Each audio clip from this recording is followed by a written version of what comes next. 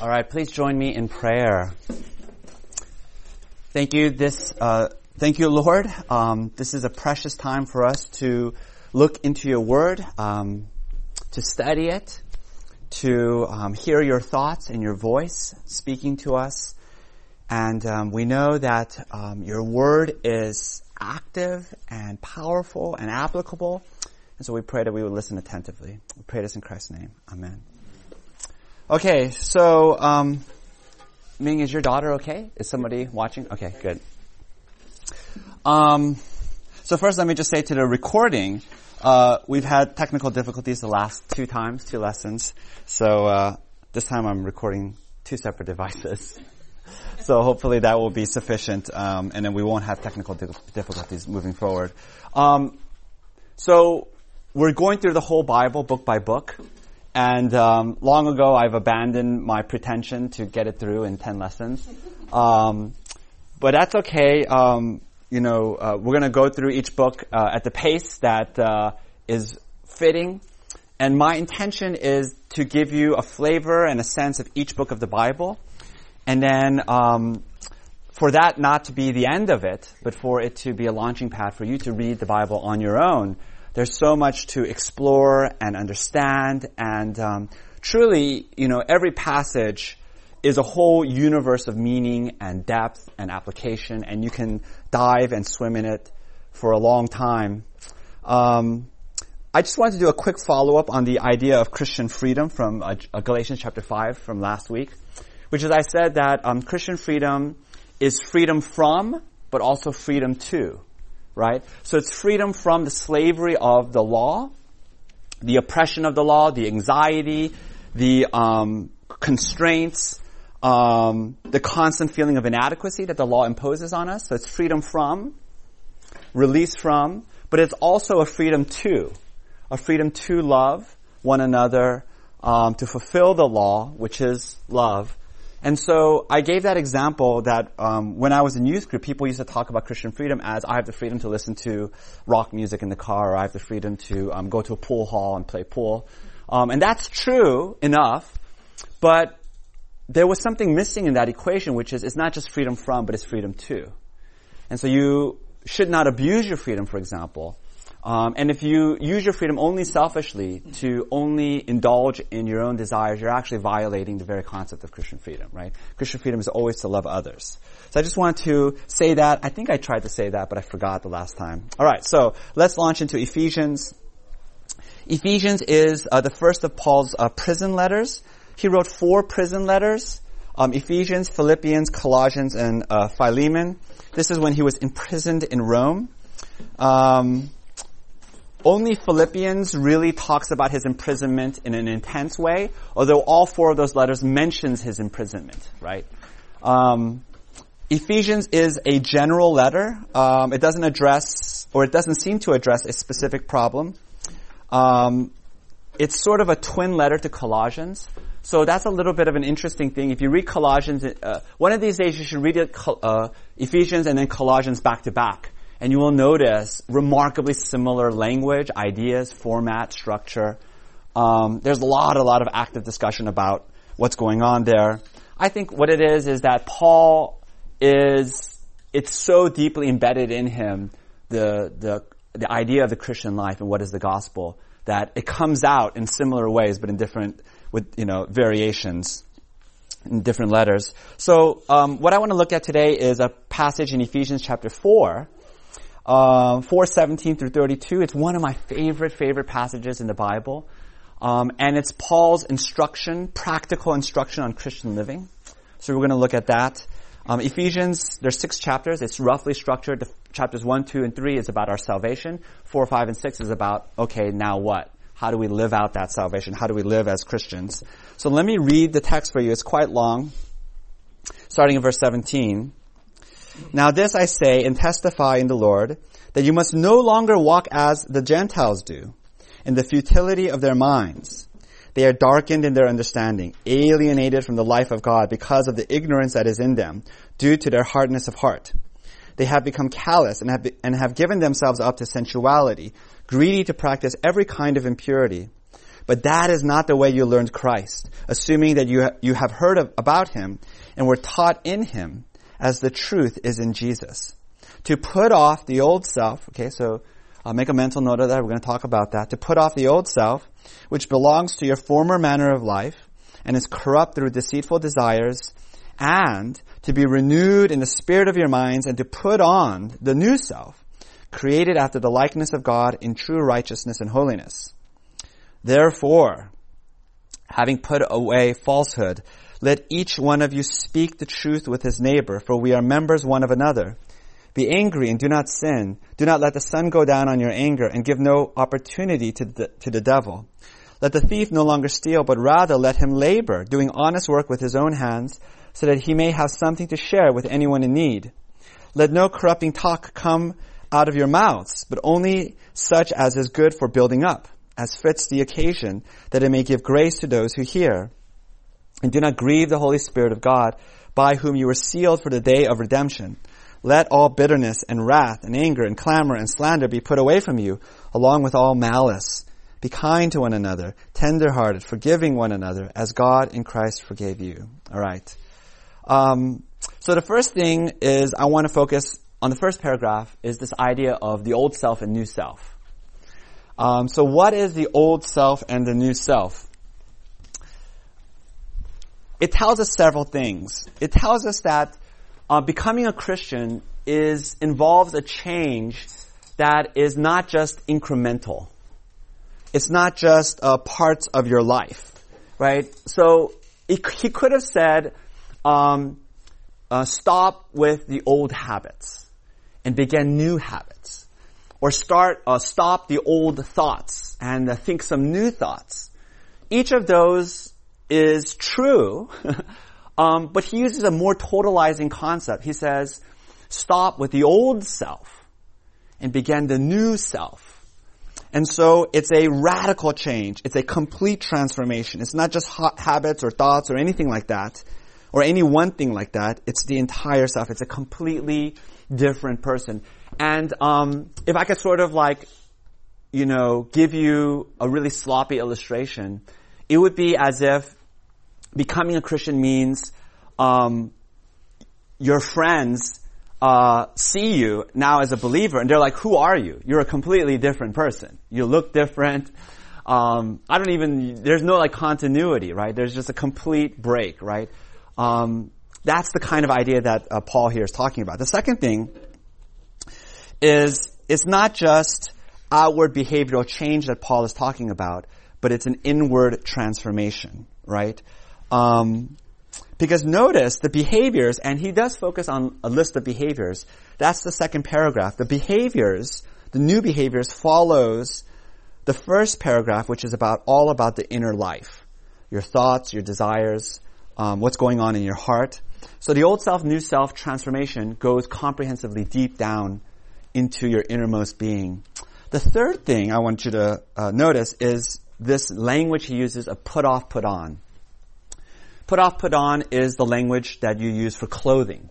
So he's depicting it as the old self is like a set of clothing you take off, and then the new self is a new set of clothing you put on. And so what's going on there? He's basically talking about a decisive change. No half measures. You can't halfway take off your clothes and be halfway naked. You can't just take off your pants and leave your shirt on and then put on new pants. Do you know what I mean? It's take off all your old clothes. So imagine this, right? Imagine you go to the gym and you work out. You do some super intense workout. You're drenched in sweat. Actually, here's a better example. You do an OCR, right? You do an obstacle course race. So you do Spartan or something, and then you're Tough Mudder, right? You're just rolling around in the mud, you're bruised, you're cut, you look disgusting. You come home, and then what does it mean to take off your old clothes and put on your new clothes? You can't do it halfway. Right? You can't just take off one shirt, or put off the shirt just over one arm. It's just not gonna work. It has to be complete, total, right? So notice he doesn't use another metaphor like build the new self. tear down the old self or grow the new self, because all of those are a little bit organic or part way. It's sort of like changing teams. Yes, Tracy? Sorry, can I interrupt Pastor 1 second? Sure. Does anyone for some reason have like a Mac adapter thing that can connect from a Mac to VGA? You have one on you? Yes, it's in my car. I think I do. Yeah. Sorry. It's sort of like changing teams, right? So another analogy I would give is, imagine you belong to Team Blue, and then now you're going to belong to Team Red. So take off Team Blue's uniform, put on Team Red's uniform. It's a complete switch. Do you see what I'm saying? No half measures. All right. So let's talk a little bit about the old self and a little bit about the new self to give you a sense of what Paul's talking about, this put off, put on. So what is the old self? He gives lots and lots of descriptions. Let me just highlight a few. The old self was alienated from God. That means to be cut off, separated. You were in rebellion against God. He talks about it as futility of thinking. Futility means emptiness. So your life, there's a meaninglessness to it because you're not connected to the source of all life. There's a hollowness, there's a shallowness in your life. He talks about it as hardness of heart. Your heart is unfeeling and hard against God. It isn't soft, it isn't receptive, it isn't repentant. He says it was corrupt through deceitful desires. It's an interesting expression, deceitful desires. The desires are lying to you. They're telling you this is life, this is happiness, but it's lying. And then you're being led by those desires. You're being enslaved to those desires. So that's the old self. What is the new self? Paul says it was created in likeness of God. The word likeness there is hearkening back to the image of God in Genesis 1. It's the idea of a son imitating his father, right? So my sons are in my image, which means, I always tell them, you have to imitate me and copy me, and grow up into my stature. He talks about it as renewed in spirit of mind. The verb renewed there is a present progressive. So you're constantly being renewed, constantly being replenished. New vitality is coming into your life. And not just in your thoughts, because it doesn't say renewed in your mind. It says renewed in the spirit of your mind. So it's talking about the whole direction and theme of your thoughts, not discrete one thoughts, but just the whole tenor of your thoughts. You're changing and you're being renewed. He says you're to learn Christ. That's an interesting expression. You're not just to learn about Christ. That's true. Learn facts about Him. But you're to learn Him. So it's a deeply relational learning. It's knowing Him, right? The way you know your friend, the way you know your spouse. That produces a life of true righteousness and holiness. So that's the old self, new self. Before we go to the new set of behaviors, any quick questions about old self, new self? So one quick question is this picture is a picture of sanctification. Yes. Last week you talked about justification and sanctification. That's right. And justification is when God gave you a new heart. That's right. And there's a replacement. Right. Well, actually, let's be even more technical, right? Whoa, this is tough. Okay. Let's be even more technical. So the Christian life begins with the call, right? God calls you, and then God intervenes. So everyone hears the call, right? And then the Bible distinguishes between the general call and the effectual call. The general call everyone hears, but the effectual call is accompanied by the Spirit. And what the Spirit produces is regeneration. I'm going to actually preach on this next week. Regeneration, another word for that is new life. So you were dead in your sins, you were blind, you were slaves to sin, and so the Spirit comes in, and as Ezekiel 36 says, takes out your heart of stone, gives you a heart of flesh. And then because you have a new heart, you respond in faith. Faith is your conscious decision, right? You're not a marionette puppet, but it becomes inevitable as a result of regeneration. You see the beauty of Christ. How can you not bend the knee and bow down before His majesty? But you respond in faith. And then through faith, you're justified. We talked about what justification is. Justification is a verdict. What is remarkable about the gospel, everyone has a doctrine of justification, but almost everyone puts justification at the end of your life as a final verdict. a sentence looking at the whole record of your life. Only in Christianity does the verdict come before the performance. Right? So you're justified, you receive the verdict of righteousness at the beginning of your Christian life before you've done anything good, which means it has nothing to do with your goodness or works or righteousness. It has everything to do with Christ's righteousness. And then, so this is passive. And this is passive. Right? Completely passive. You don't do anything. You just receive. Right? Can a baby give birth to himself? No. The baby just gets born, right? Justified, you just stand there and you receive the verdict. And then there's sanctification. Sanctification is an active part of your life. So we talk about this as monergism. It's one work.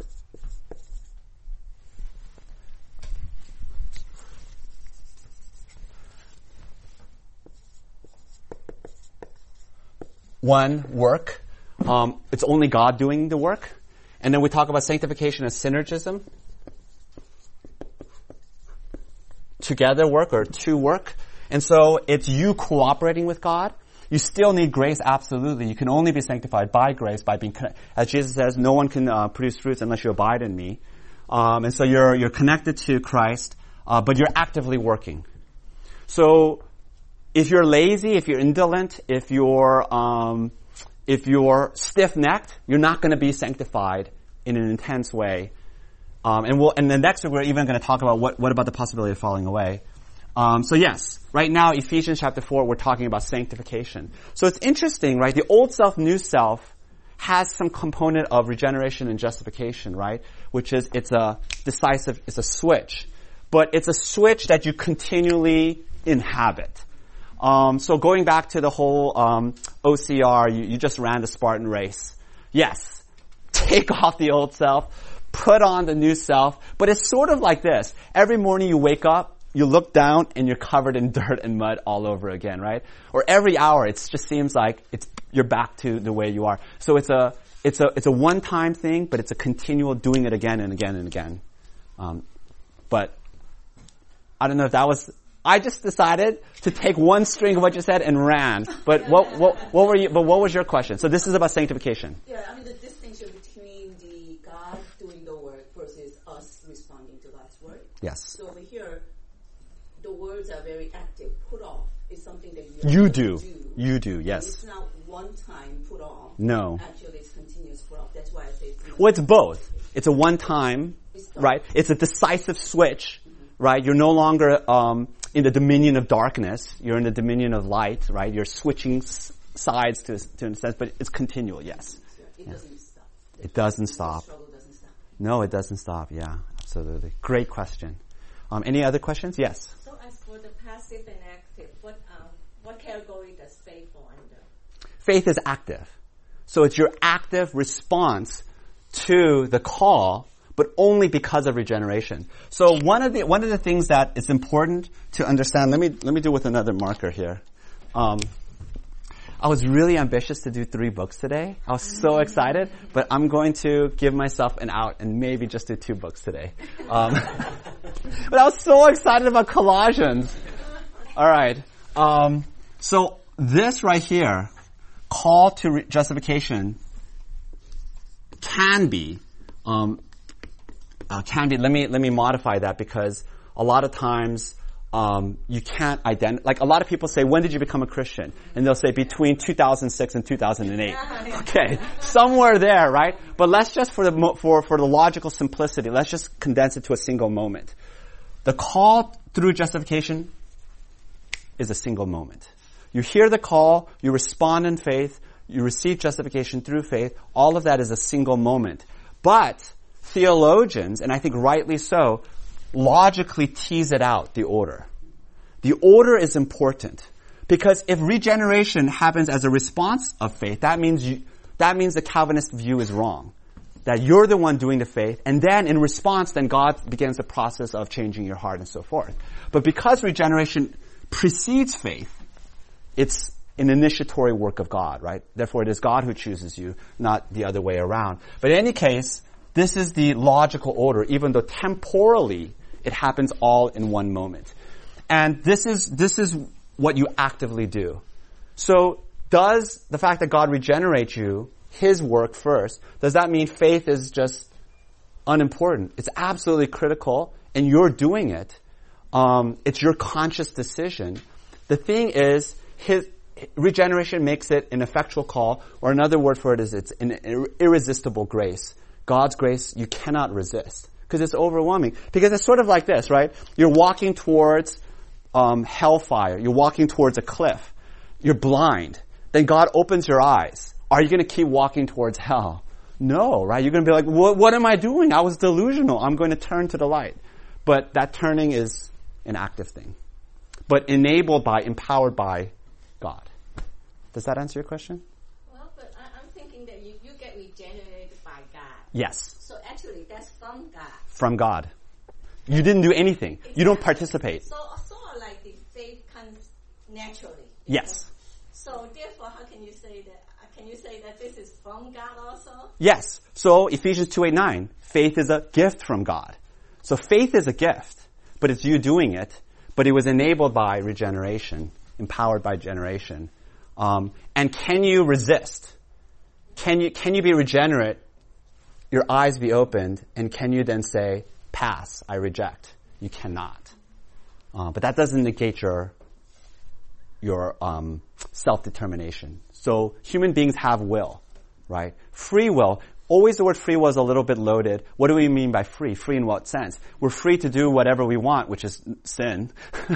We're not free to do the righteousness that God demands of us.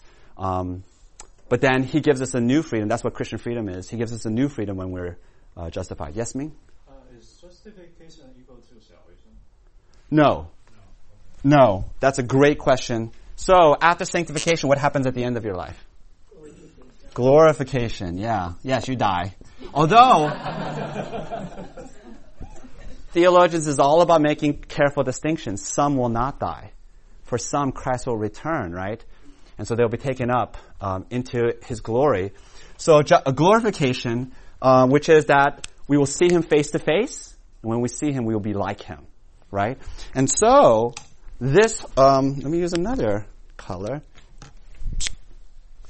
This is salvation. This. So it's very important. We were saved.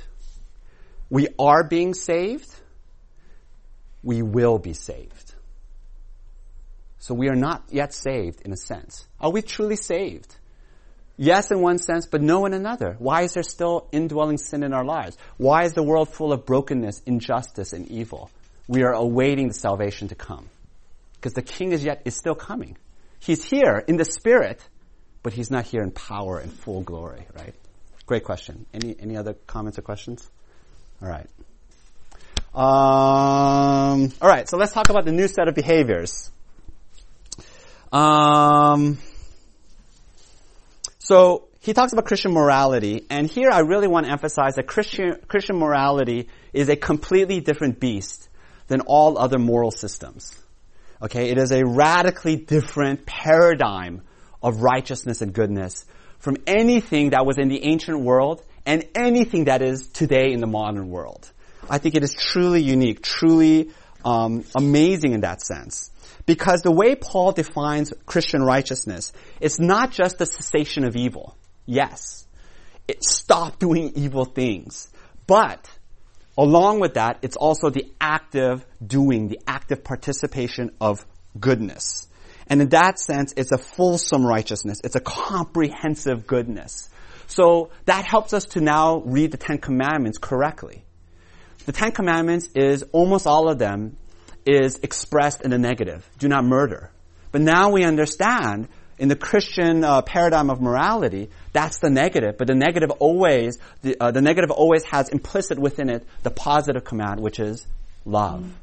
And therefore, lovelessness is equivalent to murder. This is what Jesus teaches in the Sermon on the Mount, right? And in that sense, when you look at the commandment, do not murder, you don't pat yourself on the back and say, oh, I don't have any homicide records under my name. You realize I commit murder every day. There's not a moment, there's not a day when I do not extend to all human beings the dignity and the love and the passion, as Jesus says in the golden rule, right? Treat others as you would have others to treat you. That's an impossibly high, great, righteous standard that no human being can live up to. All right. So, and then the second thing is it's not just behaviors. Christian morality is not just about behaviors, but it's about motivational reasons. And I want you to notice that. And in this sense, I think Christianity is truly unique. Because every other moral system focuses almost exclusively on changing behavior. Because, for a good reason, behavior is changeable. You can change your behavior. But how do you change the heart? And not only that, but to demand heart beyond the behavior is an impossibly high demand that it's just impractical. But that's what Christianity is asking for. So let's go through the list, all right? Let me try to go through them relatively quickly. Verse 25, Paul says, do not lie. Well, actually he says, put away falsehood. I think that's an interesting way to put it. Put away falsehood. He's not talking about discrete lies. Although, of course, he is. That is included. He's not just saying, you know that one time when you lied? Don't do that. He's talking about all deception, all untruthfulness in your life. In that sense, are you living, are you shading the truth? Are you misleading people? Are you presenting a different story than the reality? Is there any untruthfulness, falseness at all? Then you're not obeying this commandment. So that's the negative. What's the positive? Paul says, speak the truth. Not just correct facts. That's not just truth, but it's edifying truth. Because notice his reason. He says, because we are members one of another. So truth is relational truth. Right? Truth, you speak truth to love your brother and sister, to build them up. And therefore it helps us to understand what a lie is. A lie is not just wrong because it violates the do not lie rule. A lie is wrong because it destroys relationships. It destroys communal trust. When you lie, you're dropping this enormous destructive bomb with shockwaves that harm relationships and harm trust. But on the other hand, what is truth then? Truth isn't just telling it like it is, getting it off of your chest. Truth is building up community, right? Truth is strengthening the bonds of relationship. Second command, the second thing, Paul says, do not be angry at one another. Actually, he doesn't do it that way. He starts how? He says, be angry. Be angry and do not sin. So he's telling us there's a righteous anger at evil and injustice. And notice the way he expresses it. It's not optional. You must be angry. If you see evil, if you see injustice, your response is to be angry. To not be angry is motivated by selfish self-protection, callousness, indifference, right? But when you see evil, when you see injustice, you must be angry. And what does anger do? Anger arouses. Anger energizes. It empowers you for action. And you should respond with action. Then Paul says, do not let the sun go down on your anger. So what is he saying there? I think some people rigidly, literally apply this. So if you get into a fight with your spouse, even if it's 2 a.m. in the morning, you must resolve it before you go to bed. That is not what I think Paul is meaning. He's saying, do not let the sun go down. He's saying, don't let anger fester. But move as quickly as you can to reconcile, to heal. Don't let the anger just simmer. A lot of times, this is the way we handle anger. We'll just leave it alone, not address it, sweep it under the rug. But actually, if you sweep some toxic thing under the rug, it just grows and becomes this mold, and then eventually, it'll come out, right? Actually, I'm not sure if that's what mold does, but you get the picture. Notice what Paul says. He says, don't give opportunity to the devil. That's an interesting insight. Satan is our enemy. He wants to destroy the church. He wants to destroy specifically the unity and the harmony and the love of the church. Anger is the door that he uses to penetrate and wreak havoc. Yes, Carly. This goes back to what you're saying about truthfulness, too, Yeah. right? This is part of the key here. He's the father of lies, right? This is historian.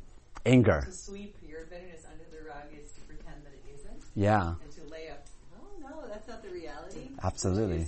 That's the story. Yeah, I mean, another insight is I'm forgetting now where in Scripture it says this, but love covers over a multitude of sins. So there's two paradigms, love and anger. When you love somebody, they do all kinds of irritating things, little sins, little mistakes, but love covers over a multitude of sins. Because you have such deep, goodwill and charity towards that person, all of these little irritants get sort of like put in perspective. But when you're filled with anger and bitterness against somebody, even the neutral things that they do are strikes against them. And anything good they do, you discount. And then the bad things they do get amplified, right? So it's sort of like a lens which you're looking through the relationship, right? Yeah. So let's go on. Paul says, do not steal. So that's the negative. What's the positive? He says, do honest work, right? Work with your hands. So, for what reason? So that you can share with those in need. That's an interesting Christian insight. What is the opposite of stealing? The opposite of stealing is sharing with those in need. And so what is the purpose of money? The ultimate the reason why God created money, and God created money, which means money is a good thing, which means making money is good, which means you should enjoy making money, right? It's deeply satisfying to be rewarded for good work, right? Input matches output. This is the way God designed us to do. But what is the ultimate purpose of money? The purpose of money is so that we pay our bills? No. So that we could lay up savings accounts so that we'll retire? That's valid too, but that's not the ultimate reason. The ultimate reason is so that we can love one another. That's the reason why we have money. It gives us an opportunity to care for others. And so this is a radical vision of money and possessions. And if we had the time, this could be a whole Sunday school class. This could be a whole series of Sunday school classes. How should we handle our money? And so if the opposite of stealing is sharing, then we could reverse that as well. That means if you're not sharing, you're stealing. Right? If you're not radically generous with your money, radically generous with the poor, radically generous with those in need, radically generous to God, right, and support gospel ministry, then you're stealing from Him. Right? And you're acting unrighteously with your money. Because your money is not your own. The purpose of money is to share with others. All right. Paul says, do not speak corrupting words. I remember this verse used to be really important for me in my youth group when I was in high school. And it was sort of a way of don't cuss. Don't drop the F-bomb. That's true, right? But so limited. It's more than that. He's talking about words that tear people down, that destroy community, words full of self-absorption and self-conceit, because we're to use our words to build people up, right? We're to give grace to people. And so we're supposed to wield our words. We're supposed to think of it as these building blocks. We're building the church, we're building the community, we're building friendships. And so all of your conversations with your coworkers, with the random waitress you see in a restaurant, with a cashier, with your friends, your mom, your dad, your family, all of those times are occasions to build people up. That's the purpose of words. And Paul says, notice, as fits the occasion. 3 simple, quick words, a universe of meaning. As fits the occasion. It means we are to wield our words with wisdom, with deep understanding. You can say the exact same words to one person and then to another person, and it'll build one person up, it'll destroy the other person. Exact same words. One of my favorite proverbs is Proverbs 26, verse 9. Like a thorn in the hand of a drunkard is a proverb in the mouth of a fool. So a proverb is a true saying. A proverb is a word of God, but in the mouth of a fool, it's like a thorn in the hand of a drunkard. Massive damage, right? So I think what it tells us is it imposes on us this incredibly high demand. Not only are we to speak truthful things, factually correct things, but we're supposed to wait at the right time. You know, the master example is Jesus gives us with Martha and Mary. Lazarus is dead. What does he do? Martha comes, right? Martha is sort of like this active, energetic worker. She is saying, if you were here, then my brother would not be dead. And Jesus gives her a whole Bible study on the resurrection. Because that's what she needed at the time. She needed a deep understanding of the doctrine of the resurrection. Mary says the exact same thing. Judah, can you close the door, please? Judah, close the door. Mary says the exact same words. Lord, if you were here, my brother would not be dead. And what does Jesus do in response? He doesn't say anything. He just weeps. He just cries with Mary because that's what she needed. She didn't need a lecture. She needed tears. I think it's like Jesus is the most remarkable human being who has ever lived. How did he know that? How did he have the insight? How did he have the wisdom, the empathy? But that's what we're supposed to do with our words. Finally, we're to love one another. Verse 32, be kind to one another, tender-hearted, full of compassion. And he says we are to forgive one another. Why should we forgive each other? Because we have been forgiven. That's the motivational reason. Any questions on that? Wowzers, okay. Any questions on the set of Christian behaviors? Okay. The feeling you should feel, I think, whenever we look, even in a cursory way at Christian morality, is multiple sensations. You should feel rightly overwhelmed. If you're not overwhelmed, I'm doing it wrong, right? Like the vision of Christian righteousness is so high, it's so beautiful, it's so holy and majestic that it should make you feel like it's just this incredibly beautiful but impossible mountain to climb. So that's one good feeling. But it also should fill you with great hope, right? Because, why? You've been justified. And so you're in this journey of sanctification. And the Spirit is in you, right? And you're being renewed in the spirit of your mind. And so you're making these strides. And it should excite you, this incredible journey you're making. And, some people do better at some things than others. Don't congratulate yourself on the things that you do well. Maybe that's because of gifts of temperament or personality. Focus on those areas where you're lacking. And this is the great challenge of your life. And this is how you should measure yourself. How am I doing in my Christian life?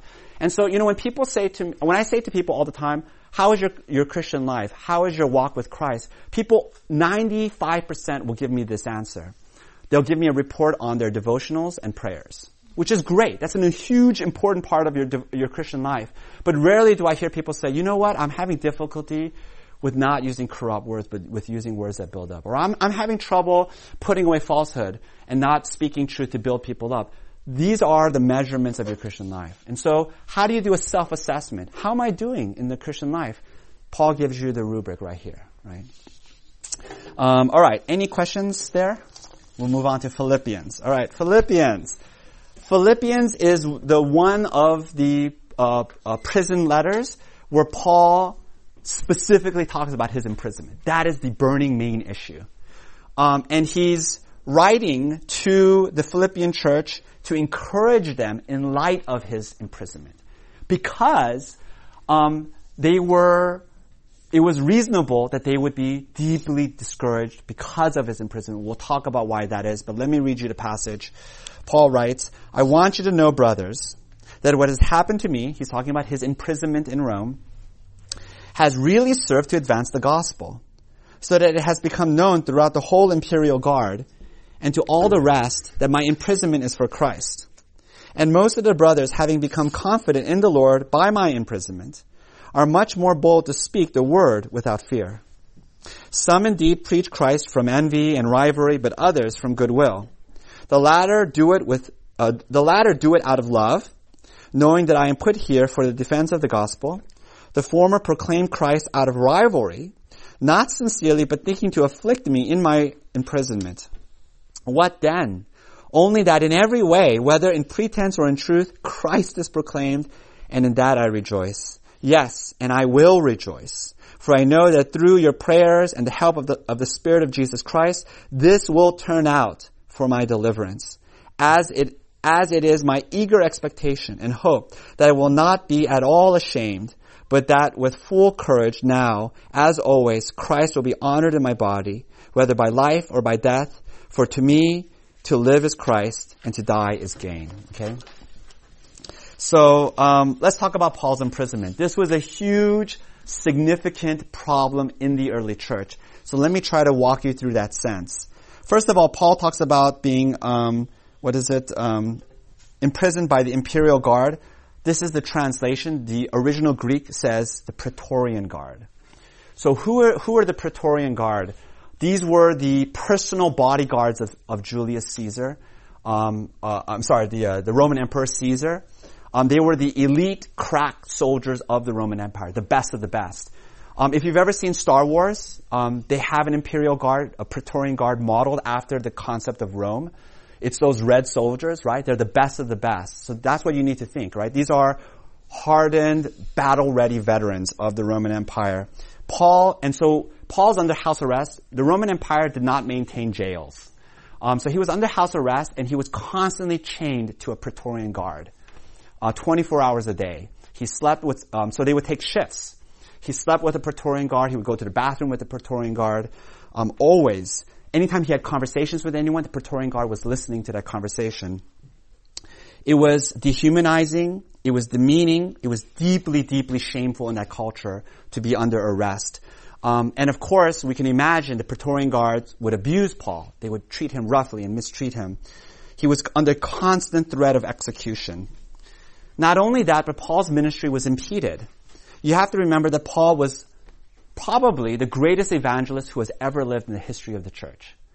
He could go to any Greek or Roman city, set up shop, immediately just began to go to universities, the marketplace, the Jewish synagogues, just start debating, just start talking. He would preach, and then within a year or two, boom, Christian church planted. Then he goes on to the next city. He was just a remarkably effective, powerful evangelist. And he was the principal leader of the Christian movement, and the principal leader of the Christian movement is now jailed and in the prime of his career, right? He's still a young man, middle-aged man, but still in the prime of his career. And what's amazing about Philippians is not only is Paul not discouraged and feeling defeated, but he's full of joy. Right? Notice how often he says, I rejoice. Yes, and yes, again, I rejoice. He's not afraid of death, right? He says, live or die, it doesn't matter. And what does that tell us? It tells us that his sense of well-being wasn't contingent on his circumstances, where he was, the fact that he was in prison, the fact that he was tied, chained to a Praetorian guard 24 hours a day. Doesn't matter. Where does he get this power to face suffering, setbacks, and failures? So Paul writes Philippians to share that secret. And it's a beautiful gift to the church. It's a beautiful gift for all believers in all circumstances so that we can learn his secret. What is his secret? Here's the answer, or here's the beginning of the answer. Just in chapter 1, the answer is, in Christ, everything bad will turn out for good. That's the answer. Everything that is bad that is happening into your life is actually going to turn out for good in the divine providence of God. So where do we see this? First of all, he says, number one, the Praetorian guard is hearing the gospel. Paul would never have had this opportunity otherwise, never. But now Paul has this captive audience. It's actually the other way around. You have this Praetorian guard chained to the world's most effective evangelist. He's constantly talking to them, constantly persuading them. So you have these hardened pagan guards. You know what's happening? They're getting converted one by one, right? It's remarkable. We know this because in chapter 4, verse 22, Philippians chapter 4, verse 22, what does he say? He says this remarkable line. He says, all the saints greet you, especially those of Caesar's household. So he's telling the Philippian Christians, there are believers of Christ, there are followers of Christ in Caesar's household. How did that happen? How did members of Caesar's household become believers? It's through this imprisonment. Paul was converting the Praetorian guard one by one. And then through the Praetorian guard and through his imprisonment, he was reaching people in the imperial household as well. You know, family members or servants or high officials. They were getting converted. Who could have designed it this way, right? The Roman Empire said, aha, the chief evangelist of the Christian movement, we will imprison him, we will muzzle him, aha, we will quash him. All they were doing is they were embedding deep into the very heart of the Roman Empire the most persuasive evangelist who ever lived. So it reminds us of the story of Joseph, right? Joseph went through betrayal, slavery, imprisonment, and then at the end of his life, he says it was all for good, that Joseph might rescue his family and the whole world. And so when we look at the story of Paul, when we look at the story of Joseph, it's supposed to deepen our own trust in God and his inscrutable wisdom. Maybe you're going through some kind of significant setback. Is it as severe? Is it as dramatic as Paul being imprisoned? Maybe. But whatever it is, you know God is working it out for the good of his name, the good of his kingdom, and for your ultimate joy. Doesn't that give you deep trust? You're not in control of your life. God is in control. And the setbacks, the failures, the pain you're experiencing is all for good. We want you to trust him. Secondly,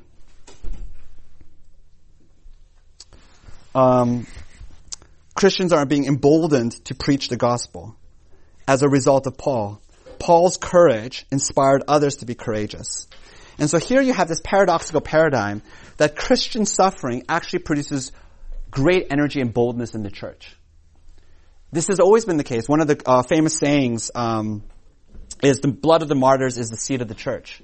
And so when believers in Christ, for example, for IGC, one of the things I pray for IGC is a revival. What I mean by a revival is a deepening of repentance, a deepening of prayer and worship, and this explosive energy of Christian vitality, Christian passion. One of the best ways for that to happen is if one of us were to go to prison for preaching the gospel, right? That would just completely empower the rest of the church. That's what suffering does. So your suffering, your adversity is actually a gift. When you show courage, when you show patience, when you show resilience in the face of that adversity, you show that you're still trusting Christ, still following him.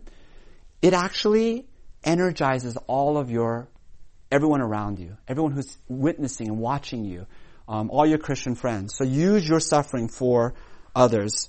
Paul says even his personal enemies are advancing the gospel. They want to inflict personal harm on Paul. Paul, the famous evangelist, so effective, so powerful. He's in jail now. Now we can go and plant churches. Now we can preach the gospel. Paul says it's all advancing the gospel. It's all advancing the kingdom of God. Notice that this is not in spite of adversity, but because of adversity. It could only happen through adversity. And in the midst of adversity, there's this ground note of joy. I want to talk a little bit about Christian joy. Joy doesn't mean ignoring the pain, saying, I don't see the pain, I'm only happy, ha ha ha.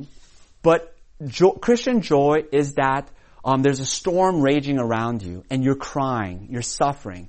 When Paul was beaten by the Praetorian Guard, he wasn't smiling. Okay? He was crying, he was in pain. But it means that there's a ground note of joy sustaining you, holding you. And a good example is this. Imagine that you get a job. It's the most tedious, tiresome, awful, terrible job you've ever had. But you know that at the end of that job, 1 year in that job, you will receive a $10 million payout. Okay? And everyone looks at you, and you are truly in agony. Your hands are tired, your back is tired, but there's this levity in you. There's this joy in you. And you're walking with this confidence and expectation. What's going on? Because you have this $10 million payout. The Christian joy is deeper and greater than a $10 million payout, right? It's the glory of Christ working in your life. And then, verse 21, I think this is amazing. This is Paul's definition of life. He says, to live is Christ. What are you living for? What makes life worth living? Is it circumstances?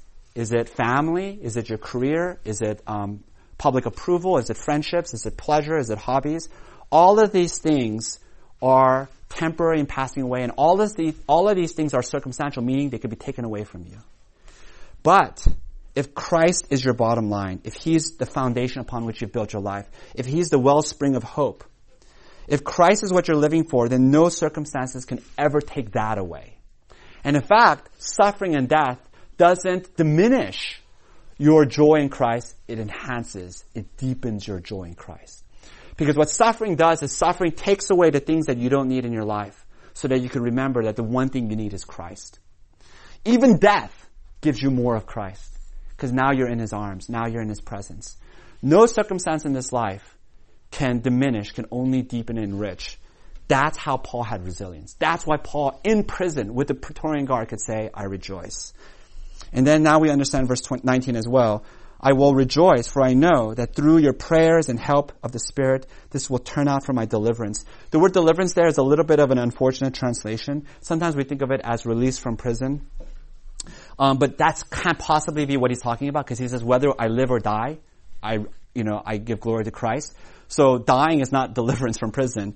The word deliverance there is the Greek word soteria. Soteria is the Greek word for salvation. So he says, this is all for my salvation. He's not talking about temporal release from prison. He's talking about his eternal salvation. You say, wait a minute, Paul, I thought you were saved. Remember? We were saved, we are being saved, and we will be saved. So he's talking about sanctification and glorification.